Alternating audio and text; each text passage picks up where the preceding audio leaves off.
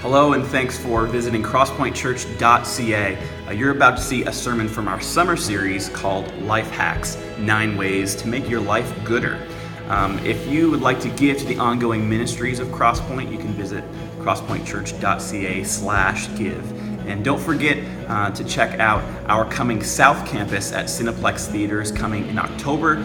You can find out more information on how to give towards that by visiting crosspointchurch.ca/South Campus. We hope that you enjoyed this sermon from our summer series called Life Hacks.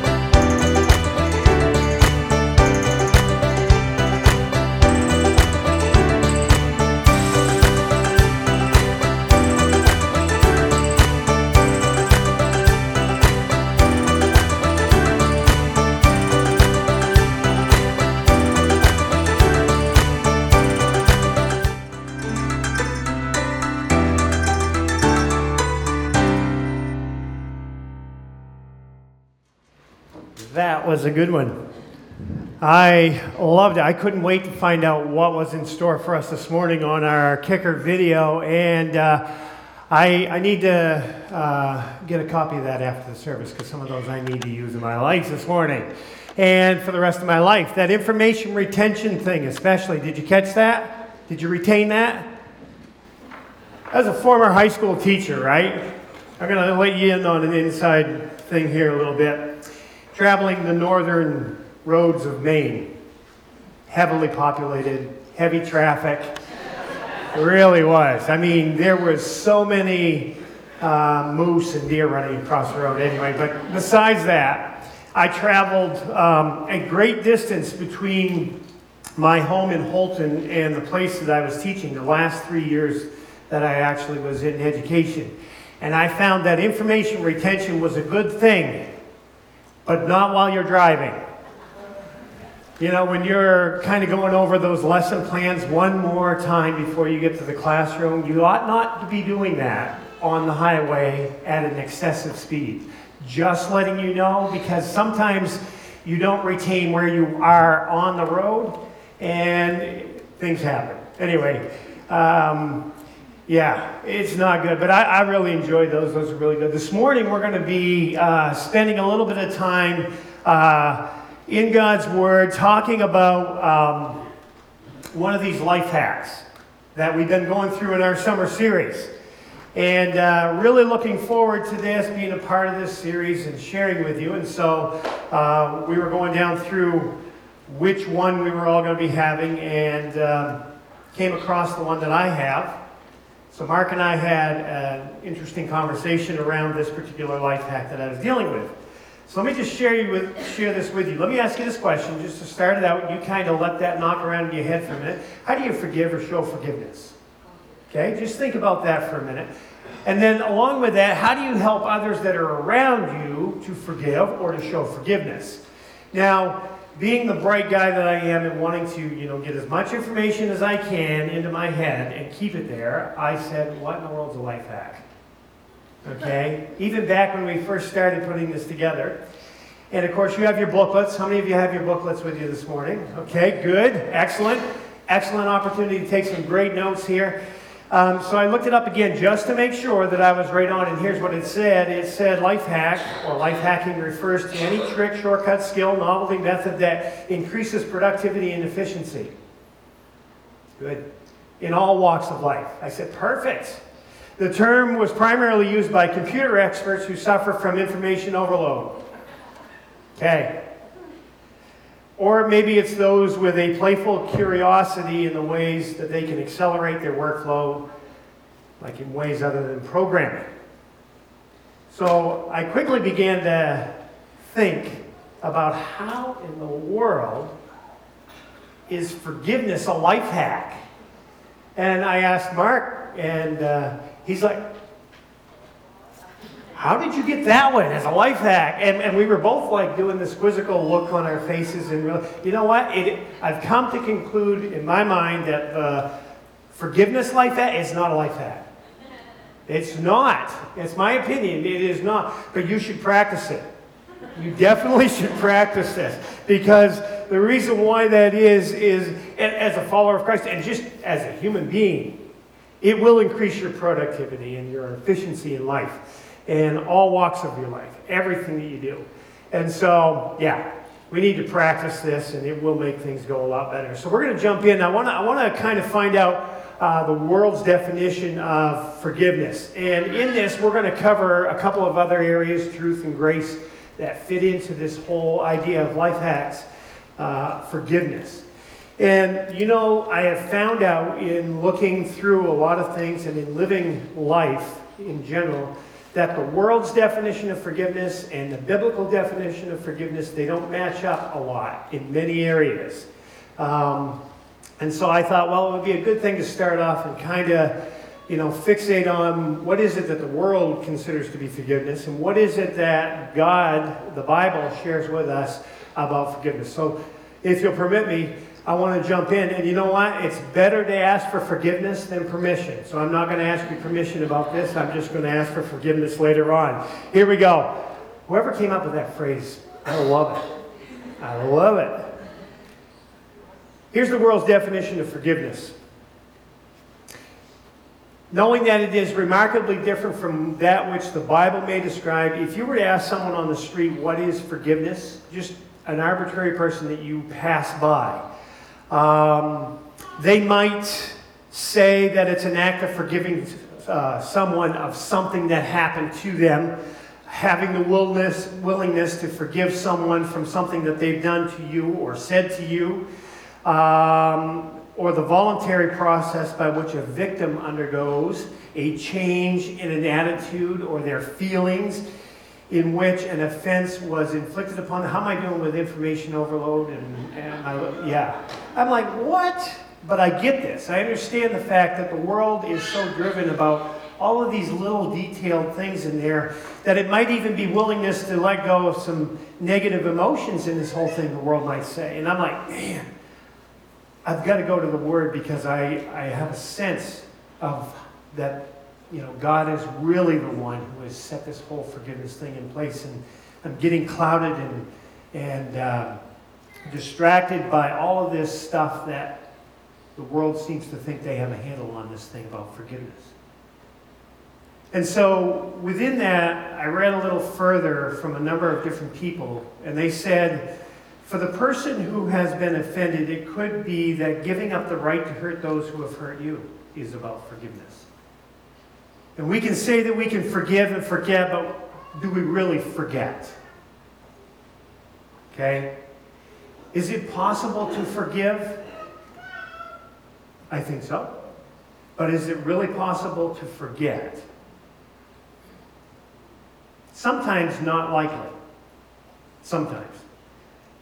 And then we bump over to what God's Word says about forgiveness. What the Bible defines as forgiveness is much broader. It is more comprehensive than what this world believes. In the book of Matthew, chapter 6, verse 14, Jesus here shows us what forgiveness really is. And this is what he says. If you forgive those who sin against you, your heavenly Father will forgive you.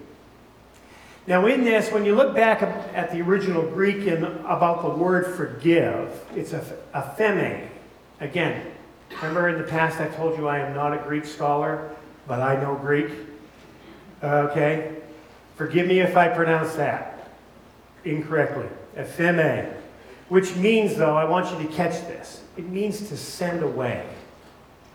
Okay? To depart or to yield up. And this is what Jesus is talking about here in Matthew chapter 6. It means to send away from ever being in the presence of either party. That means that if a brother or a sister offends you, offends me, and I forgive him, then I send away the particular offense that happened from myself and from him so that it is never brought up again. Now, does the world keep bringing things up over and over and over again? They just can't let it go. If a person keeps bringing the same offense up, then they have never really sent it away, or they haven't truly forgiven. You got that? And that hit me square between the eyes. True biblical and godly forgiveness is this. In the book of Romans, chapter 5, it says, "But God showed his great love for us by sending Christ to die for us while we were still sinners." That's what Romans chapter 5, verse 8 says. And then he goes on a little bit further, and a couple verses later on, it says, "For since our friendship with God was restored by the death of his Son, while we were still enemies," his enemies, God's enemies, "we will certainly be saved through the life of his Son." Now the Greek word for enemies is literally taken in this context. It means hated, hateful, hostile to, and opposing. So in this verse here, and in these verses that we've looked at, forgiveness is dying for someone while they still hated or were hostile to you. And that's what God's Son Jesus did. While we were still enemies of his, while we still hated him, while we did all of these things against God, he still loved us, and he still moved toward us by giving us his Son. And that is what God calls forgiveness. That is what the Bible does. And he was willing to make that happen. You know, we all hated God before we were saved, Paul writes in this book. While we were still enemies, but still, Jesus died for us. And we know that we can move through and beyond, forgive and forget. God gives us the example of doing that. The Bible, you know, is one long story. One long story of how God reaches out to show his love to people, to mankind. He shows his love, he shows his forgiveness, and it starts in the very first book of the Bible that we have, Genesis, and it works its way all the way through to the conclusion. In Genesis chapter 3, God gives us his first promise that there is a Redeemer that's going to come and take away all of this crud that's in our lives, and he's going to forgive the world of the sin. And God gives various stories in his word that demonstrates forgiveness through the whole thing. There's a story in the book of Genesis a little later on that many of you in here may know. You ever heard of Jacob and Esau? It is one incredible story of forgiveness when you really take time to study through it. Beginning in chapter 25 in Genesis, we see that the boys are born, the twins, Jacob and Esau, Esau being the oldest. And back then during that culture, the oldest, the firstborn, was always the one who would receive the birthright and the blessing from the father, right? That's what that culture did back then. And so they were going along as young men growing up. And then all of a sudden, Esau, and you know the description of who and what he was. He was a guy who liked to get out and get dirty into the woods or wherever it might be, hunting, providing that way. And this guy, you know, one time was out hunting and came back in and he was famished. I don't know if he got anything or not. If he's a hunter like me, probably not. Okay? But he loved to get out there. And he was tuckered out. When he arrived back at the home, he was so hungry, and he found out that his brother Jacob, who liked to be at the house, liked to do the cooking stuff and all of those good things around the home, he started to smell something that Jacob had been cooking. And it happened to be this soup that he was making. And he was so hungry that he went in to his brother and he said, man, I need some of that. I am starving. And Jacob, I'm going to abbreviate the story real quickly, saw an opportunity for him to seize that blessing and that birthright for his brother. And he said, I'll give you this soup. Kind of dangling it out there. If you give me your birthright, if you give me that blessing that you have as the firstborn, I'll give you the soup. And Esau wasn't thinking clearly, and he gave it over to him. The story goes on a little later on in the chapters after chapter 25 about how the deception of that birthright that Jacob took from his older brother came into play. And really what happened is he took something and he did something that was offensive to his brother. And his mother, Jacob, and Esau's mother, Rebekah, of course, really favored Jacob. And she and him devised a plan for the father to be deceived into giving his blessing when he died onto Jacob. And that's what happened.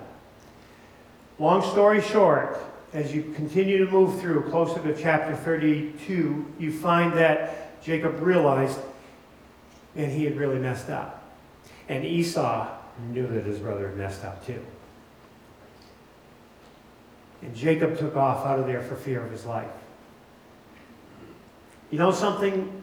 A lot of times when someone offends us and it requires us to forgive them, time goes on between the time that the offense happened and if we ever get to that point where we do forgive people.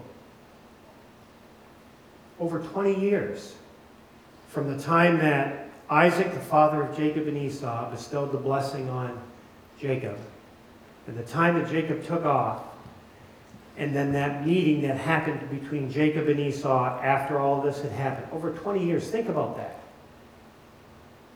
Esau had been offended, and he had held on to that for 20 years.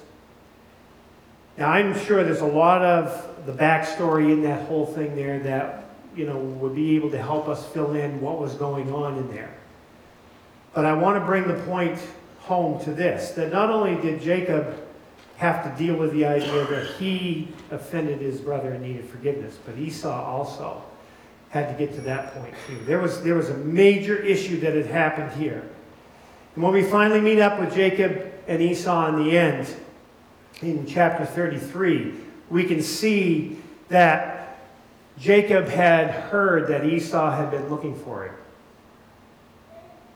Okay, and he was terrified. But nonetheless, there was a confrontation that was coming.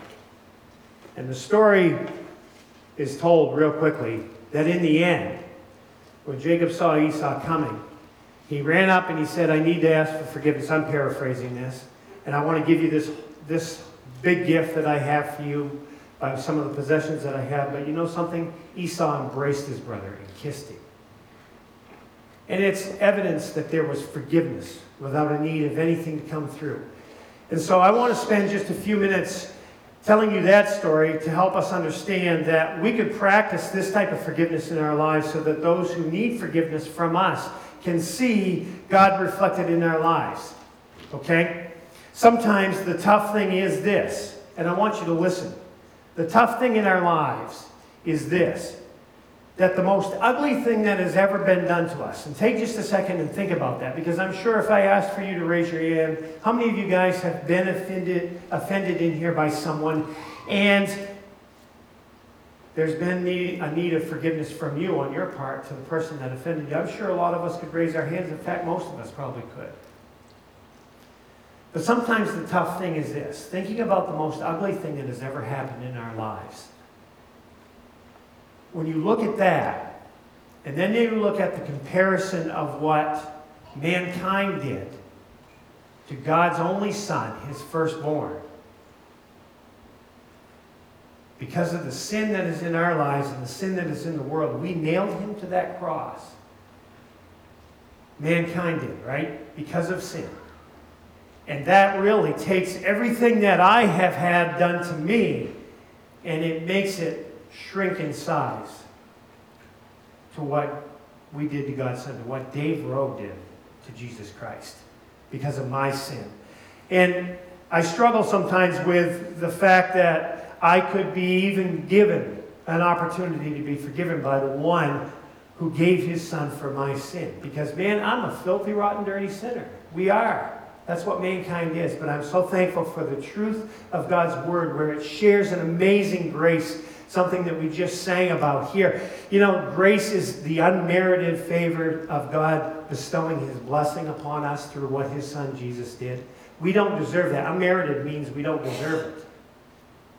But yet God chose to forgive. And not only did he choose to forgive, but he forgets it. And he wants us to move through life living the best life with his forgiveness on our lives. And we're covered by what Jesus Christ has done. He shows that to us. You know, there are small and simple truths in God's word and in this life that we can take and apply to our lives. But a lot of times we as mankind, every one of us in this room, we complicate things. We complicate the things of this life. And we even include in those complications forgiveness. We put stipulations on everything, don't we? Even our forgiveness of people, we put stipulations on it. Two of the hardest statements I find that I struggle inside to say are these. I can quickly say it, but I struggle with it very much inside, is that I'm sorry and I forgive you. Both of those I struggle with. I don't like to say I'm sorry. Inside. I don't like to. But yet it's the quickest thing that comes out of my mouth.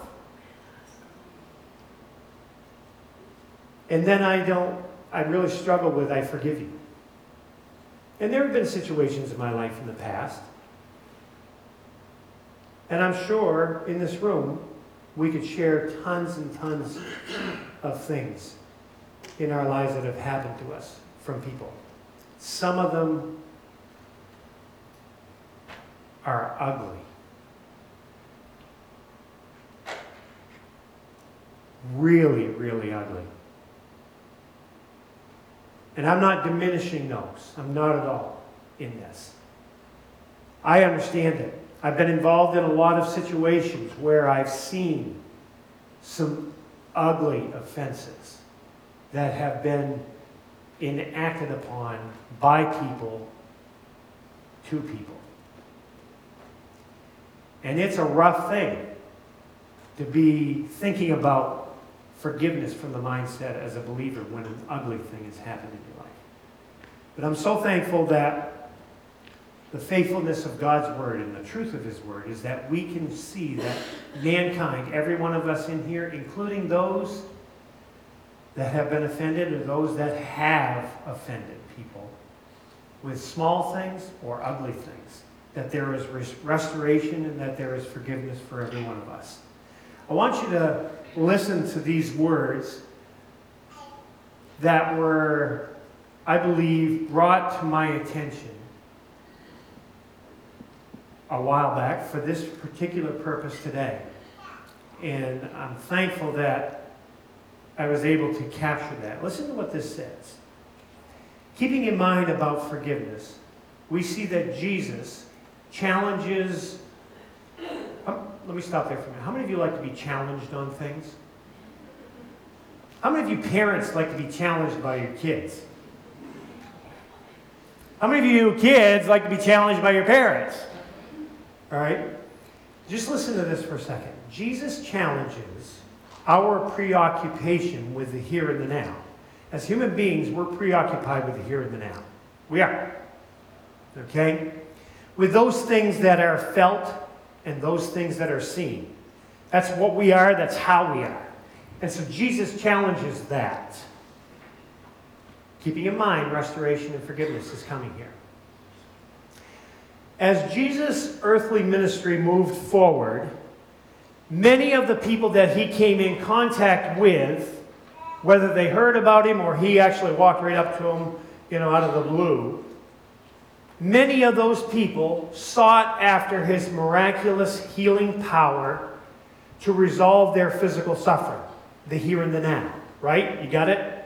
Take care of this right now. I've got to have that squared up. And that's what many of the people were dealing with when they came in contact with Christ, when Jesus was walking on this earth. But Jesus, here's the challenge. His message wasn't an earthly one. You see the physical healing thing and the taking care of things right here and now, it's an earthly thing, right? His message to this earth was not an earthly message, okay?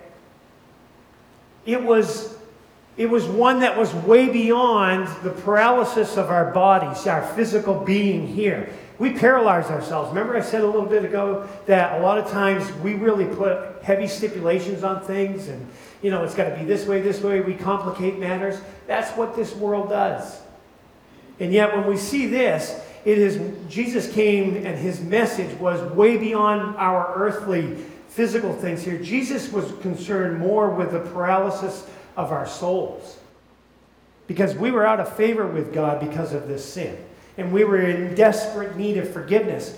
And as human beings, we were paralyzed within our very inner core because of this sin. And sin holds us paralyzed. And we hold on to these things. It is our need to be forgiven of our sin that goes way beyond all other concerns. And you know something? I struggled with putting this out there, but I'm going to do it. It even goes way beyond our physical people here being offended by people here. Our need for forgiveness of my sin, personalized, goes way beyond anything that anybody has ever done to me and offended me, in that I need to offer forgiveness. Do you get that? Do you understand what I'm saying here? That's what Jesus' message is, because when we come to grips and understand what that is about and his message to me, it begins to open up a whole new realm of thinking and a whole new realm of living. Keep in mind, I am not saying that those things that we deal with in there that are really bad, that have happened to us, are difficult, but we can get through these things with Christ in this. Because of who God is, there is grace and there is forgiveness. We find that God's law in the Bible about this whole thing levels the playing field with us. Okay? He knows, and because we have God's word, we know that we are guilty as charged because of the sin in our lives. But the work that Jesus Christ did alone on the cross was sufficient to cover even the greatest of sinners and the very best of men. Everything he did on that cross and leading up to it, the message that he brought, was big enough to cover everything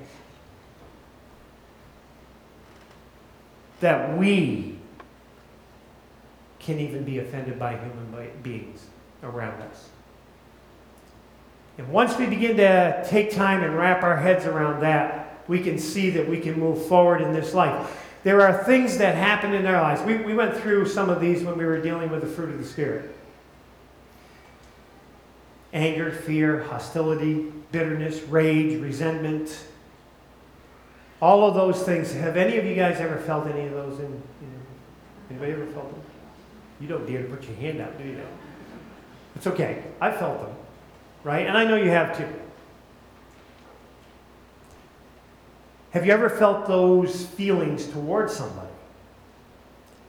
Maybe even somebody that you love. Yep, I have. Those are angry feelings. We know that they are. And a lot of times, we in this world have termed those as hot emotions.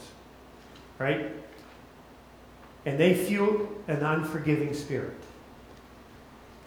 Because when we are offended by someone, we get angry.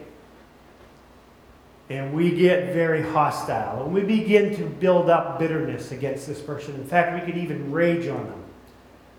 Been there, done that.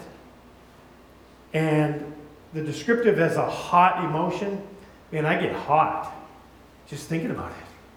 I get fired up, I'll tell you, especially thinking about some of those things that have gone on in my life in the past. And I'm telling you, I'm beginning to seethe. Okay, I might go into a rage here in just a second, but it's true. Those things are very well described.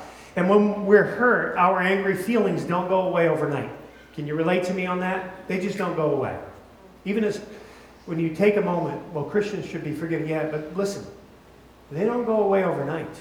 It's the way it is. In fact, we can spend days and weeks and months and even years turning these things over and over in our minds and in our hearts, feeling just as angry as the moment that the offense happened.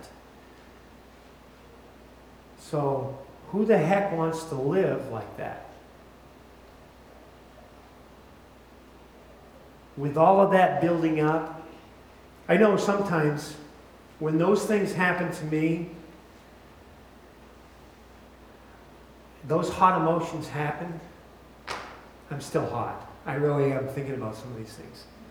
I begin to not feel well, literally, physically. And it's almost like there's something in the pit of my stomach, right? That gets there. And I don't want to have those things happen. I don't want to have those things rise up in me, but man, I struggle with it because I can't help it if I've been offended. And it increases my stress level. Sometimes people say, Dave, you don't ever seem like you get stressed out. I've worked hard at covering that up. But let me tell you, I can get stressed. And a lot of times these things that happen to us can raise our blood pressure. There's been research done on these things. And a whole host of other problems can begin to happen. If you've ever been boiling mad, and I told you I was seething right now, I still am. I'm starting to sweat. Okay? And it's not out of nervousness or anything. It's just knowing that this was coming up and knowing that what I've been talking about also applies to things that have happened in my life. And I've been boiling mad at someone. Have you ever been there? And still feel that fire at the mention of their name? Doesn't matter who it is. Can you relate with that? Just give me a nod. You don't have to. Okay, good. I'm seeing nods out there. This is a good thing. You're tracking with me. When that happens, sometimes when those things begin to really pound in on us, you may want to consider using the F word. It's forgiveness. I struggled on whether or not I would say that. Because I don't like to be too edgy from up here. But listen to me. And let me just say this. If I just offended you, I'm so sorry. I really am. But it's better to ask for forgiveness than permission, right? That's where I was going to use it. Anyway, listen. Forgiveness. It's at that point, when that gets in there, it's time to bring that word out. And I know that we struggle with these things. And it sounds great, but how in the world do we go about forgiving someone who has mortally wounded us in our spirits? Well, for starters, we shouldn't bury it. We shouldn't choose to ignore it,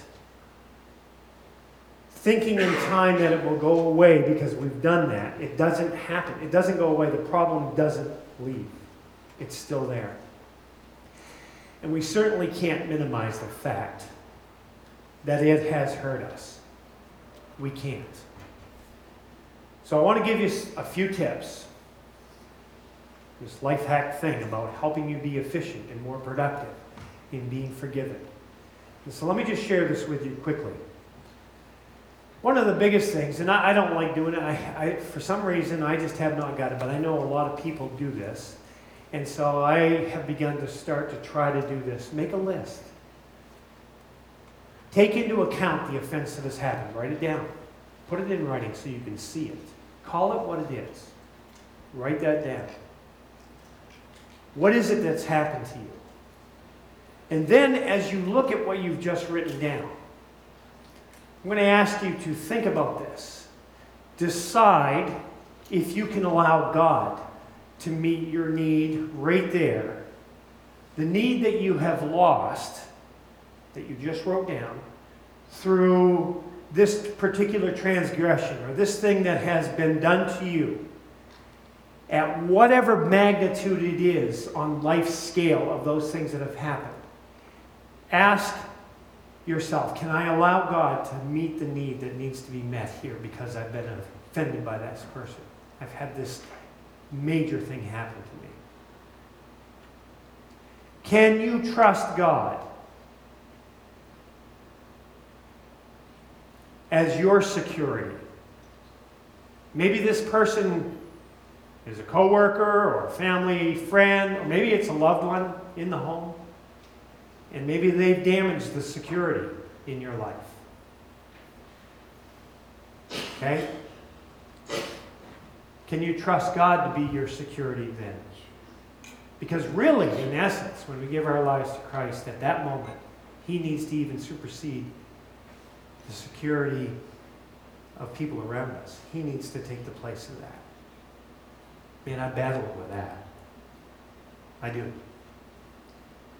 Can we trust Him to be adequate to meet our needs as well? And can we trust Him to be the one of value in our life beyond what this one that has done something to us? And then pray a prayer at that point of forgiveness to release the person that's offended you. Man, that's tough. I don't know if I can do that, Pastor Dave. Look, you don't have to say that to me. Okay? You don't have to say that to me. This is about just helping me get through this. Give it to God. Let's see if we can put that onto Him. Release that person from the debt that's been owed to you now. Remember the story I told you about Jacob and Esau, right? Big deal. Then, along with making that list, this one here, I really, it messes with my head. Here's another thing. Stop ruminating. And I'm like, you know what? That's a great word. I heard that word, and I'm like, a long time ago. And I'm like, man, that is an old word, but it's a good word for today, too. You know what ruminating is? Huh? Here's what it is. It's thinking over and over and over. It's like a cow chewing its cud. Okay? In fact, even in the description of the cow chewing its cud, it's about ruminating, right? And they just keep bringing it back up, chewing it over and over and over again. But that's what ruminating is. And so we need to stop thinking over and over again. Well, wait a minute, Pastor Dave. You do not know how bad this thing was that was done to me. I know. I understand that. Can you imagine someone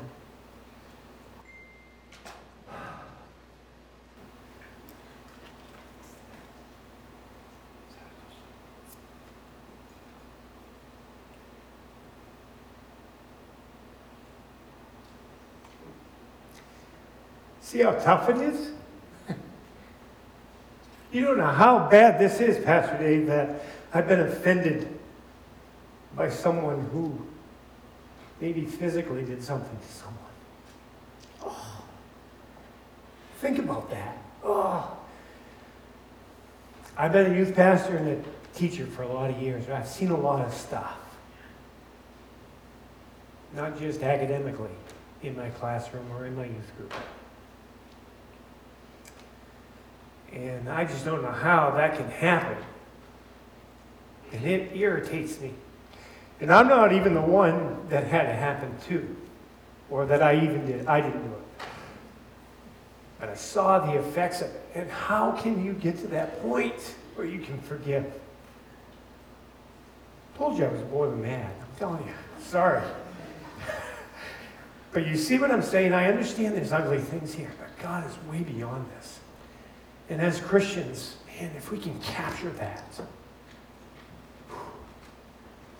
and move toward becoming like Him in our forgiveness of people and things that have happened in this life, think about what can happen. Think about it. It's amazing when you think about these things. The truth is, we have to stop bringing them up. We have to choose to intentionally focus on God during those very difficult times. It is tough. I admit it. I admit it. And then we need to take a risk. Just because you don't feel like forgiving doesn't mean you can't forgive. The truth is, you're never going to feel like forgiving. It's the truth. But risking to forgive someone who has hurt you can remove huge weights from your life. Huge weights. And probably even add a few years to your life. That's a good thing. I like that. Medical studies have found that people who are forgiven for major offenses in their life have lower blood pressure, less risk of heart disease, compared to those people who have not. Let me ask you a question. Do you know people who have had something happen to them and have never forgiven that person? And in looking at those persons' lives, and I know some, I saw them tracking here, and then I saw the offense happening, and I saw that they never forgave, and I saw their life just track downward. And it became hard and harsh. And I mean, you could see a physical change in their life that way. But you know something? I've also seen people that have done that, track this way, and then forgiven, and I've seen an uptick in their life. Especially when they take it to God and they move forward. Do you understand that I am up here sharing a very hard thing, but I understand it's a very hard thing too? And I'm not diminishing or belittling anything. Not at all. But we have been given an amazing gift. That we have been forgiven by the one who has made everything, including us. Restoration is different than reconciliation. I get it. It takes two people. When the offender comes to you, the offended, you have to decide whether or not you're going to grant forgiveness. You know, forgiveness is a choice. It is. God chose to forgive us. God doesn't ask us to do anything that isn't within the power of Him working through us to do in our lives. I don't know if any of you remember the story a long time ago about a missionary couple, went to South America. Jim and Elizabeth Elliott, you guys know them? Okay, some of you have heard the story. They were just, I'm not going to say newly married, but they'd only been married a couple years. And they chose to go down and bring the gospel to a remote tribe in South America. And right on the front end of things, as they began to make contact, Jim was killed by this tribe.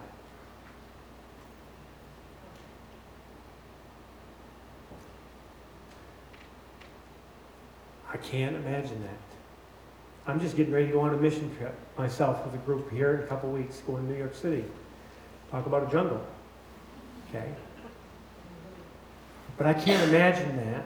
This young couple had all the dreams in the world, decided to follow Christ, follow those dreams that He had for them, go in and to carry the gospel. Jim lost his life.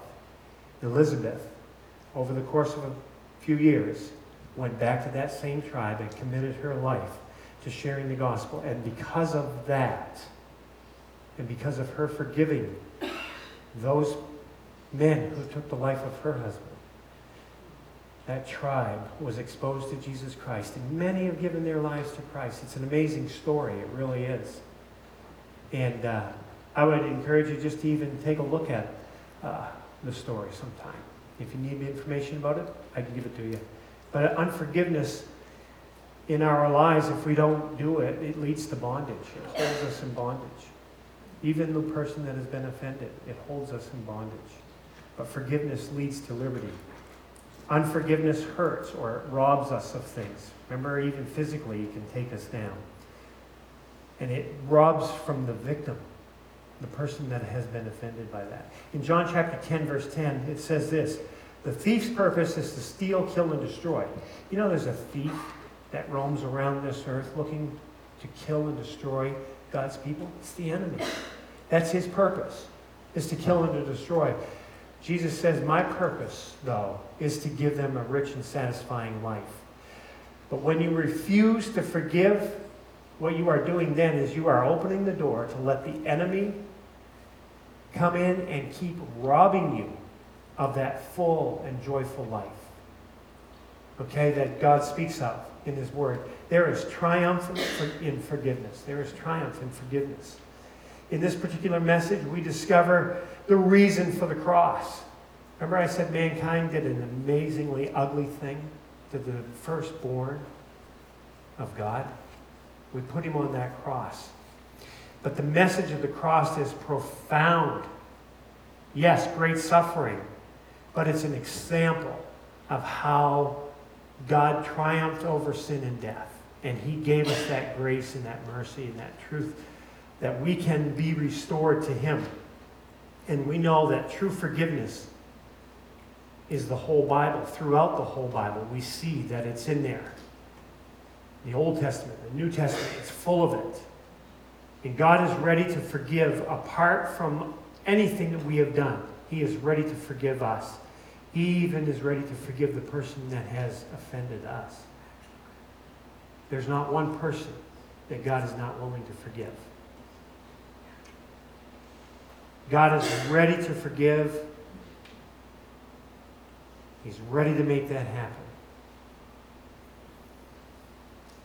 And I want to challenge you as a body here in this church to move forward in just simply asking God, all right, I need to be more efficient and effective in my life of forgiving people and pointing them to Christ and showing them grace and letting them see the truth that just flows within me from God's Word. So I'm going to challenge you to do that.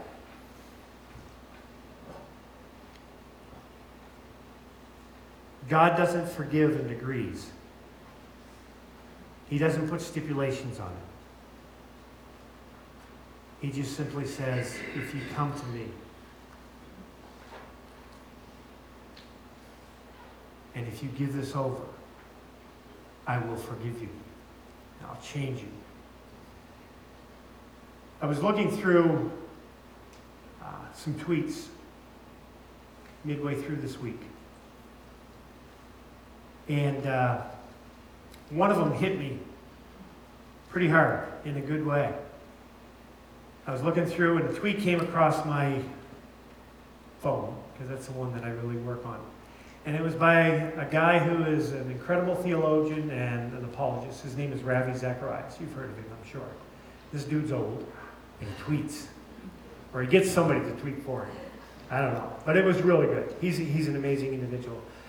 He recently tweeted a prayer request because he was, no joke, just in the past few days, he was in the capital of Indonesia, in Jakarta. It's a big city. I think close to 9 million people. And he was there to speak at a young leaders gathering. Okay? And in this tweet, he said this, and I quote, "May my words point to the one who we are gathered to worship and proclaim." So he's getting ready to speak, and he is asking, really, that his words that he is about to speak would reflect the one that everybody there was gathering to worship and to proclaim. And I thought about it and I mulled over it because I was just, I was like, I really want to understand how all of these things come into play. As I was putting this together, this sermon, this hit me. It's like, man, that works. I might take the context of that tweet and say this. Do my words and my actions point to the one that I worship and proclaim, including being offended and having to forgive? Do I forgive because I want my words and actions to proclaim the one that I worship and speak about? And so I'm going to challenge you as a body here. Can we do that? In dealing with this life hack of forgiveness, and you should practice this, okay? Can we get to a point, whatever the cost, if God is sufficient enough, and he says he is, to help us with everything, can we allow our words and our actions to reflect the one, capital O, that we proclaim and that we worship? And do the people that we come in contact with every day, Sunday to Saturday night, do they see that happening in our lives? challenge you to do that. Father God, it's a privilege to be here this morning. And as we head out of here this morning, I ask for your favor to be on this group. And I ask, God, that you would help us to be reminded that you have given us an incredible gift and that you want us to proclaim this good news to the people we come in contact with every day through our words and our actions. May this happen and may this fall heavily on this church so that we can impact this city and this world for you. We praise you in Jesus' name. Amen.